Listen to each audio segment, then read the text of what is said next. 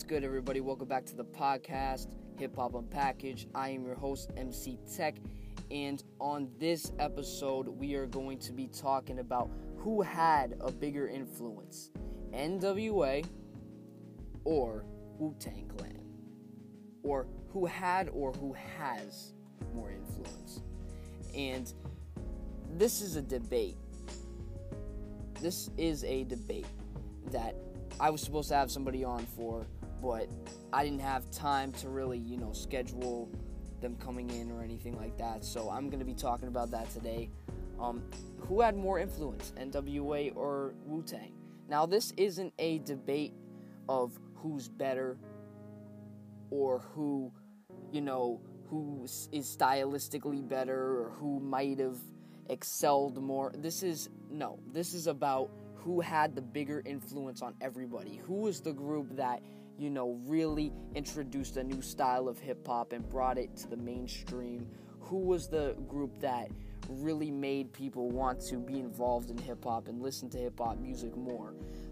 This is a debate bigger than anything probably we've ever talked about, you know what I mean? So that's one of the reasons I'm excited to talk about it today. Now, we can start talking about this by talking about maybe NWA. Now, because NWA had less albums, let's talk about NWA first. So NWA was a group who began in the mid-'80s. Now, all the rappers from NWA came from their own groups at the time. Ice Cube coming from CIA, Eazy-E coming from HBO, and Dr. Dre coming from, I forget the name of his group. Hold on. I'm trying to find the name of Dre's group. I forget the name of Dre's group. Alright, whatever. We're just gonna go on.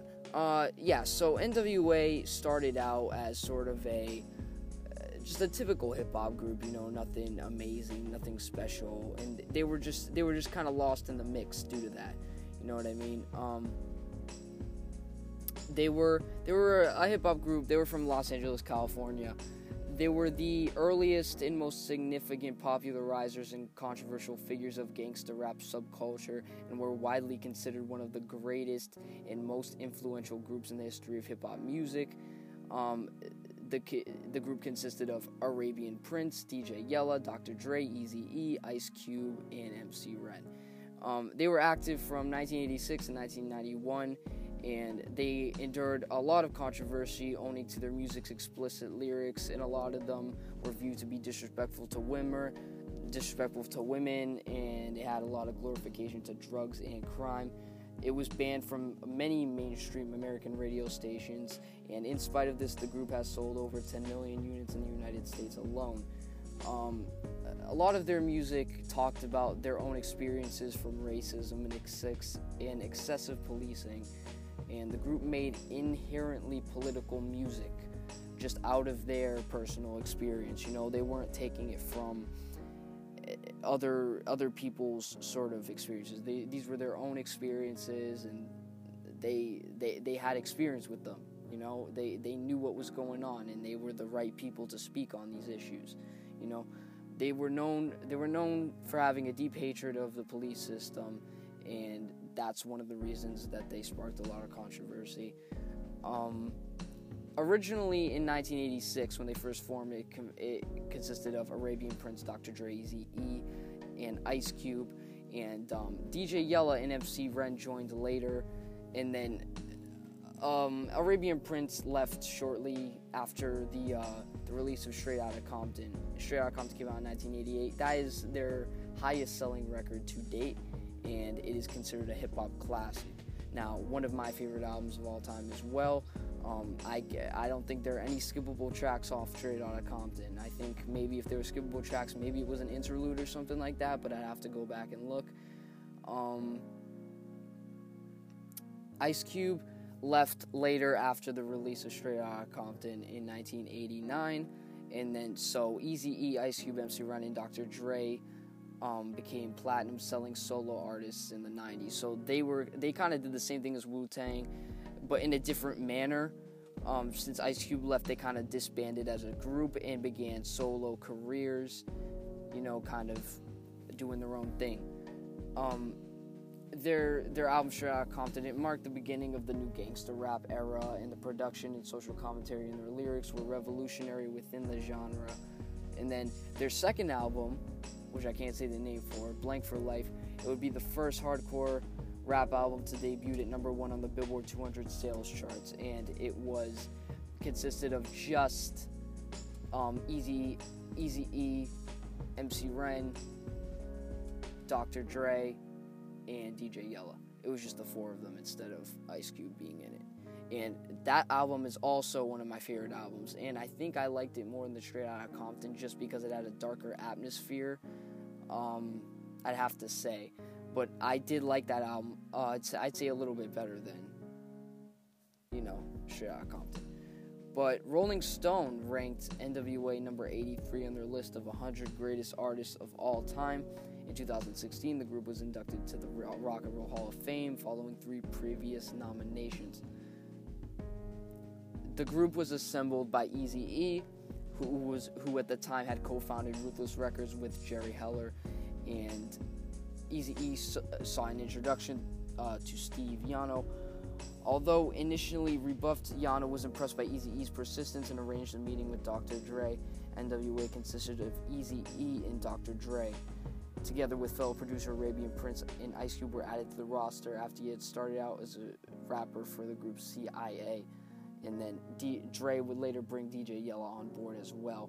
Now, they went on to have, like I said, solo careers and later disbanded, were constantly running into controversy in their 2 albums. They only had 2 albums together as a group, and even their second one did not have Ice Cube in it. So, but those 2 albums still managed to sell a lot of records, and they made a lot of impact. And, this one could be hard. This debate could be hard. And look at a picture right now of NWA, and and Kendrick Lamar is in it. That's interesting. So let's go. Now we're gonna be talking about the Wu-Tang Clan. Now the Wu-Tang Clan is a little different because they had more members. Now I don't know if this will alter our discussion in any way, but it could possibly.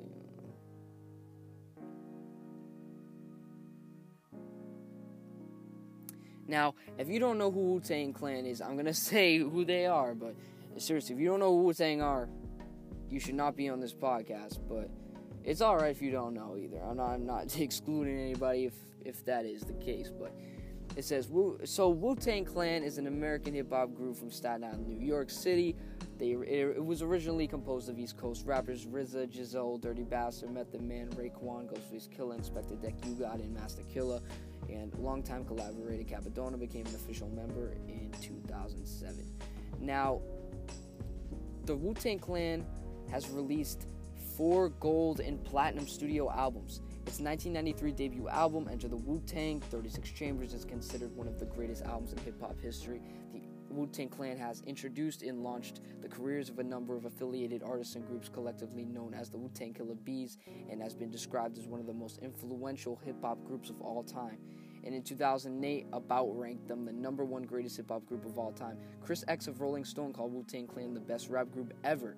And in 2004, NME hailed them as one of the most influential groups of the last 10 years. Now, the Wu-Tang Clan assembled in the early 90s with RZA as the de facto leader and the group's producer. RZA was formerly known as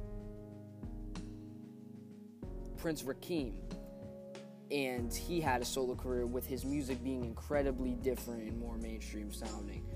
Now he did later become a producer and a rapper. Method Man met RZA in 1990 after hearing a tape the producer produced as Prince Rakeem, like I just said, Prince Rakeem. RZA and Old Dirty Bastard adopted the name for the group after the film Shaolin and Wu-Tang. Their debut album loosely adopted a Shaolin vs. Wu-Tang theme, dividing the album into Shaolin and Wu-Tang sections. The group developed backronyms for the name as hip-hop pioneers such as KRS-One and Big Daddy Kane did with their names, including We Usually Take All, Blank Garments, Woody Unpredictable Talent, and Natural Game, and Wisdom of the Universe and the Truth of Allah for the Nation of the Gods.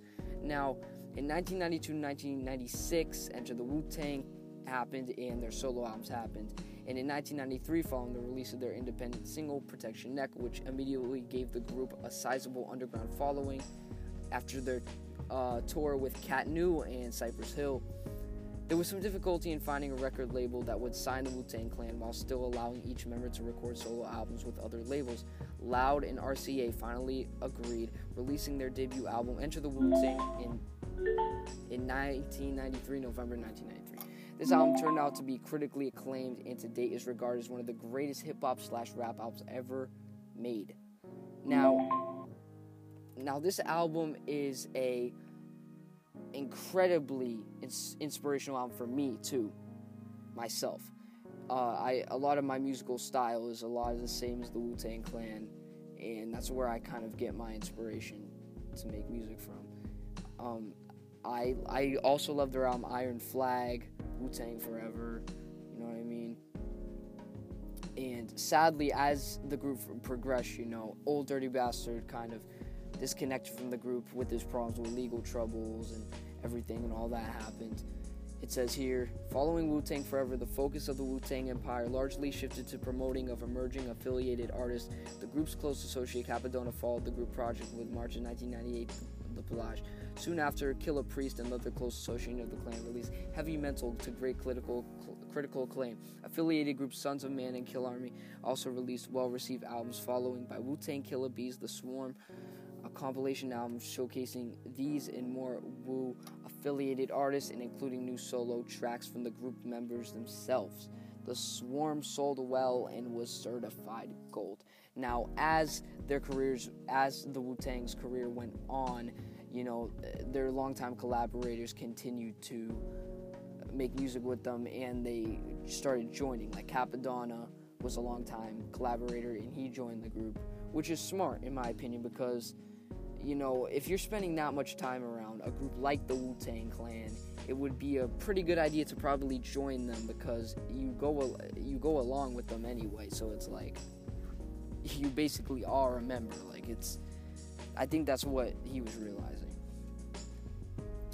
Old Dirty Bastard's career in Wu-Tang Clan was marked by erratic behavior, and at the 1998 Grammy Awards, he protested the clan's loss to Puff Daddy, and he interrupted Sean Colvin's speech for her Song of the Year award, and he said, "Wu-Tang is for the children." He died in 2004, and I feel like Old Dirty Bastard was the real spirit of the Wu-Tang Clan. He was the man who really gave the Wu-Tang Clan its sound. He was the just erratic style dude, but the sad part about it was he was actually erratic. He was crazy. Now, his album, Return to the 36 Chambers, is one of my favorite albums ever. It's one of the greatest hip-hop albums of all time, in my opinion. I just love it. It's great. Wu-Tang is great. Wu-Tang is forever. Now, if we're talking about their sales, they've sold a lot of albums, man. They had crazy influence. They sold a lot. I didn't actually realize they sold this much. They've sold. Let me see the exact numbers. Can't find the exact numbers. Hold on.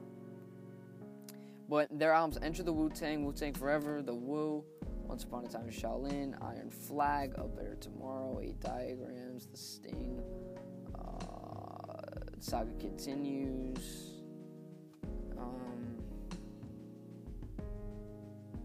Killer Bees Attack, and all these albums, great albums. But NWA only had their 2 albums. This is like a Tupac and Biggie type situation, because Biggie had 2 albums that were great, but Tupac had more good albums because he had made more albums. If Biggie had made more albums, he probably would have made more good albums. This is one of those debates again. This is going to be hard to settle. Really hard to settle. But I'm trying to think about it with an open mind, and I'm trying to come to a conclusion here. I think if we're being smart here, hold up, guys. Hold up 1 second. Now, I'm going to bring this with me. Hold on. I'm no longer at the recording station, but I am going to. I have actually, if you've ever been to the studio, you know what it looks like, and I actually have a whole thing of CDs right here. Do I even have any Pac albums? Actually, don't have any Pac albums. I don't have any Wu-Tang on CD in here, actually, either. I don't have any Wu-Tang albums in here. I don't even have any NWA albums in here. I only have my other stuff.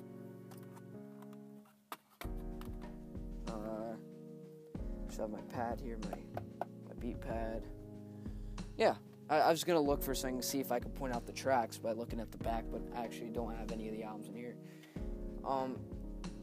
But this is also another... Man, these debates, bro, you can't make a podcast out of these, or else the podcast would be like 2 hours long.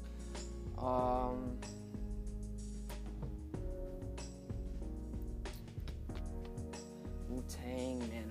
But Wu-Tang's... There's Extreme Strat Compton. You know, I think I've come to a conclusion. I think Wu-Tang wins this one just due to the fact that they had more albums. NWA, they only had 2 albums. And I don't think it's enough to really judge them. Like, it's not enough, you can't call Biggie the GOAT because he only had 2 albums, so you can't judge him from those 2 albums.